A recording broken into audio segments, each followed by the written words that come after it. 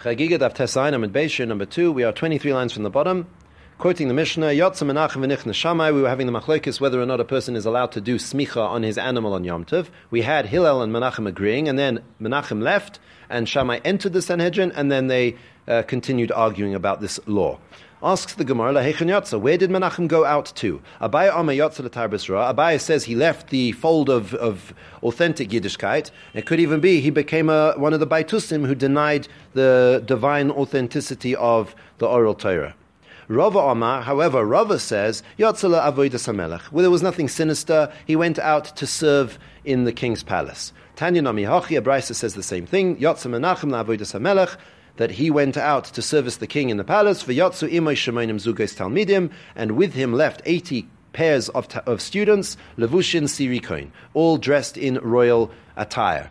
The story is brought down in Yosifun that Menachem predicted to King Herod when he was a boy that King Herod, when he grows up, he would become the king, even though he didn't come from royal lineage.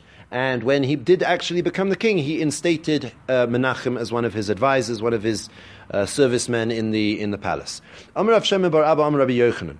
He says, Lo olam al tehei shavus kala b'einecha. A rabbinical injuncture, a rabbinical prohibition, a shvus, should never ever be light in your eyes. Why? Shahari sumicha eina ela mishum shvus. Because this whole Mishnah is dealing with a possible rabbinical prohibition. Why? Because one is not allowed to work an animal on Yom Tov, and the question is doing smicha on an animal, is it allowed or not on Yom Tov? Is one allowed to work an animal in this way? At worst, it would be an Issa d'Rabbanan.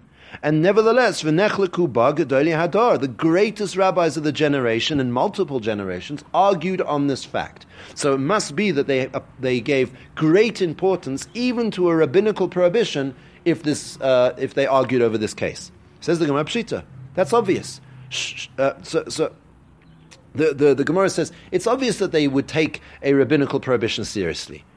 So the Gemara answers, Shavus mitzvah istrichalei. No, we needed to be told this because they even took seriously a possible rabbinical prohibition even when you were doing a mitzvah. Because over here, the action of smicha on a korban is a mitzvah. So you might have thought that in the case of a mitzvah, maybe a rabbinical injunction doesn't apply. Nevertheless, we take the rabbinical prohibition so seriously even when we're doing a mitzvah. Says the Gemara, Hanami Pshita, but that's also obvious. Why would you have thought that just because you're doing a mitzvah, you can take rabbinical prohibitions lightly? Says the Gemara, La'afuki memanda amar v'smicha gufa pligi. So it's coming along. The whole idea here is that we're telling you what the Mishnah is arguing about. Because there's an opinion out there who says that the rabbis in the Mishnah are actually arguing on the mitzvah of smicha itself, whether or not you do smicha. Whereas what we're learning here is that they are all in agreement that there's a mitzvah of smicha. The only thing they're arguing on is whether it would be forbidden on a rabbinical level to do that smicha on Yom Tov. Komash malan b'shvus hu depligi. That's what we're learning here, that the machlokes in the Mishnah is all centered around a rabbinical prohibition. Amar Rami bar Chama says, Shma mina, we can learn from this Mishnah that smicha b'kol koicha be'inan, that when a person does smicha on his korban, he needs to push down on the back of the animal with all of his weight. How do we know this? The isal kadaitich lo be'inan b'kol koicha, because if you would not need to push down with all of your weight, then Micah Ovid, then what's he doing? Lismoich, let him lean on it. Again, if smicha can be done with just a light press down of the hands, that's not considered working an animal on Yom Tov, so then everyone should agree that it should be allowed, certainly in the performance of a mitzvah. But now that we see that there are rabbis in this Mishnah who say that one is not allowed to do it, it must be then that the action of smicha requires a full body press down on the animal, and that's why it could potentially be rabbinically prohibited. Meisevai. The Gemara brings a brisa which seems to contradict this. Daber el b'nei Yisrael v'samich. The pasuk tells us that you tell the Jewish people to do the mitzvah of smicha, of leaning on the animal. We learn from this, because it says b'nei Yisrael soimchin, that the Jewish men have a mitzvah of smicha on a korban, v'ein b'nei Yisrael soimchis, but the Jewish women do not have a mitzvah to lean on the korban. Rabbi Yossi and Rabbi Yishmael Oimrim, they say, B'nois Yisrael soimchis rishus, that the Jewish women can lean on an animal, do smicha on the animal if they want, but they don't have to.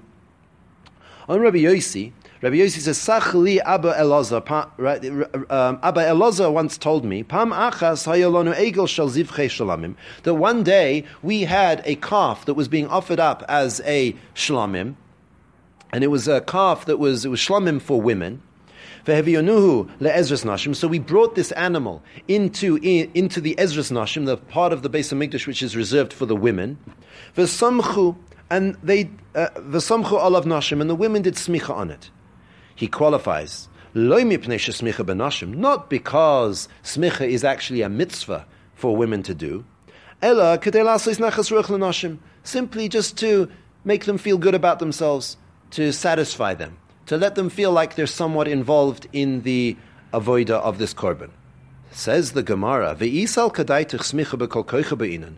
And if you want to say, like we said up above, that smicha requires a full body press on the animal, then it doesn't make sense. Mishum nachas ruach de nashim avdinin avoida b'kodshim.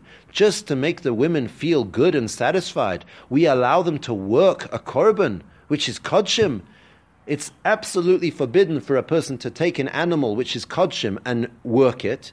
If smicha requires a full body press, then the only way you'd be allowed to do that on kodshim is if it was a mitzvah and you were a Jewish man. But if you were a Jewish woman and there's no mitzvah to do smicha, how on earth could we allow them to push down and work the animal purely just to make them feel good about themselves? That's definitely not allowed.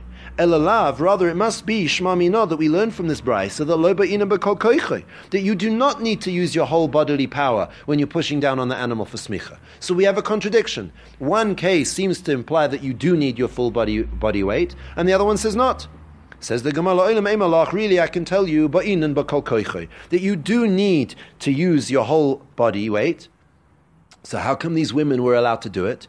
Da'amalahu akfu yadaichu, because we told them not to push down with all of their body weight. We took the animal to them in the Ezras Nashim, and we told them, just rest your hands on the animal. Says the Gemara, hachi, if that's true, then if we look at the wording of the Braisa, lo mipnei shesmicha benashim, then the reason why we let them do it is not because the women aren't obligated. Typically, we should have really said the reason why we were allowed to do it is because they weren't actually doing it. They were just resting their hands on the animal. They weren't pushing down. So Amar Rav Ami explains, and he says Chada va'od ka'amar, that the Bryce is really telling us two things. He was saying two things. Chada, the one reason why we let them do it is deleisel smicha klal, because they weren't actually doing smicha. They were just resting their hands on it. Real smicha requires full body weight, and they wouldn't be allowed to do that because it's kodshim. Va'oid, and furthermore, this is where the Brisa quotes, Kedei la'asos nachas ruach lenashim. You might ask me, why on earth would you be doing this charade with the women, where they're not even really doing a proper smicha? And the answer is to make them satisfied, to make them feel good that they're somewhat involved, even though they weren't doing a proper smicha. Amar Rav Papa says, Shma Mina, we can also learn from this that stadin asurin, that it is forbidden to work an animal on Yom Tov, even if you're just using the sides of the animal. How do we know this? Because if it would be allowed to work the side of an animal, let's say lean against the side of an animal on Yom Tov, then lismoich litstadin, here they change it, then lismoich on the head of the animal. That what we should be doing here, we're equating the head of the animal to the sides, and if one is allowed to work the side of the head of an animal on Yom Tov, then why doesn't he just do smicha on the head? So Ela Lav Shma Mina must be then Stadin Asurin, that it's prohibited to work an animal not only on the back, but even on the sides and the head. And since one could have done smicha on the head of the animal, were it not for the fact that working the head or the side of an animal is prohibited. So Ravashi says, Afilu Teimit Stadin Mutar. He says, no, you can't prove in this case. I could even tell you that really one is allowed to work the side or the head of an animal on Yom Tov. But called the bahadi gaba kagabadami, but anything which is in line with the back is considered like the back. So therefore the head, which is in line with the back of an animal, halachically is considered like the back, and therefore the rabbinical prohibition, even though it might not apply to the sides of an animal, it would definitely apply to the head and the back of an animal, and that is why we cannot tell the person to do smicha on the head, according to those opinions who say it's prohibited. So just to summarize, we mentioned Menachem. We had a machlokes whether he went to Tarbis Ra or to the Avodas HaMelech.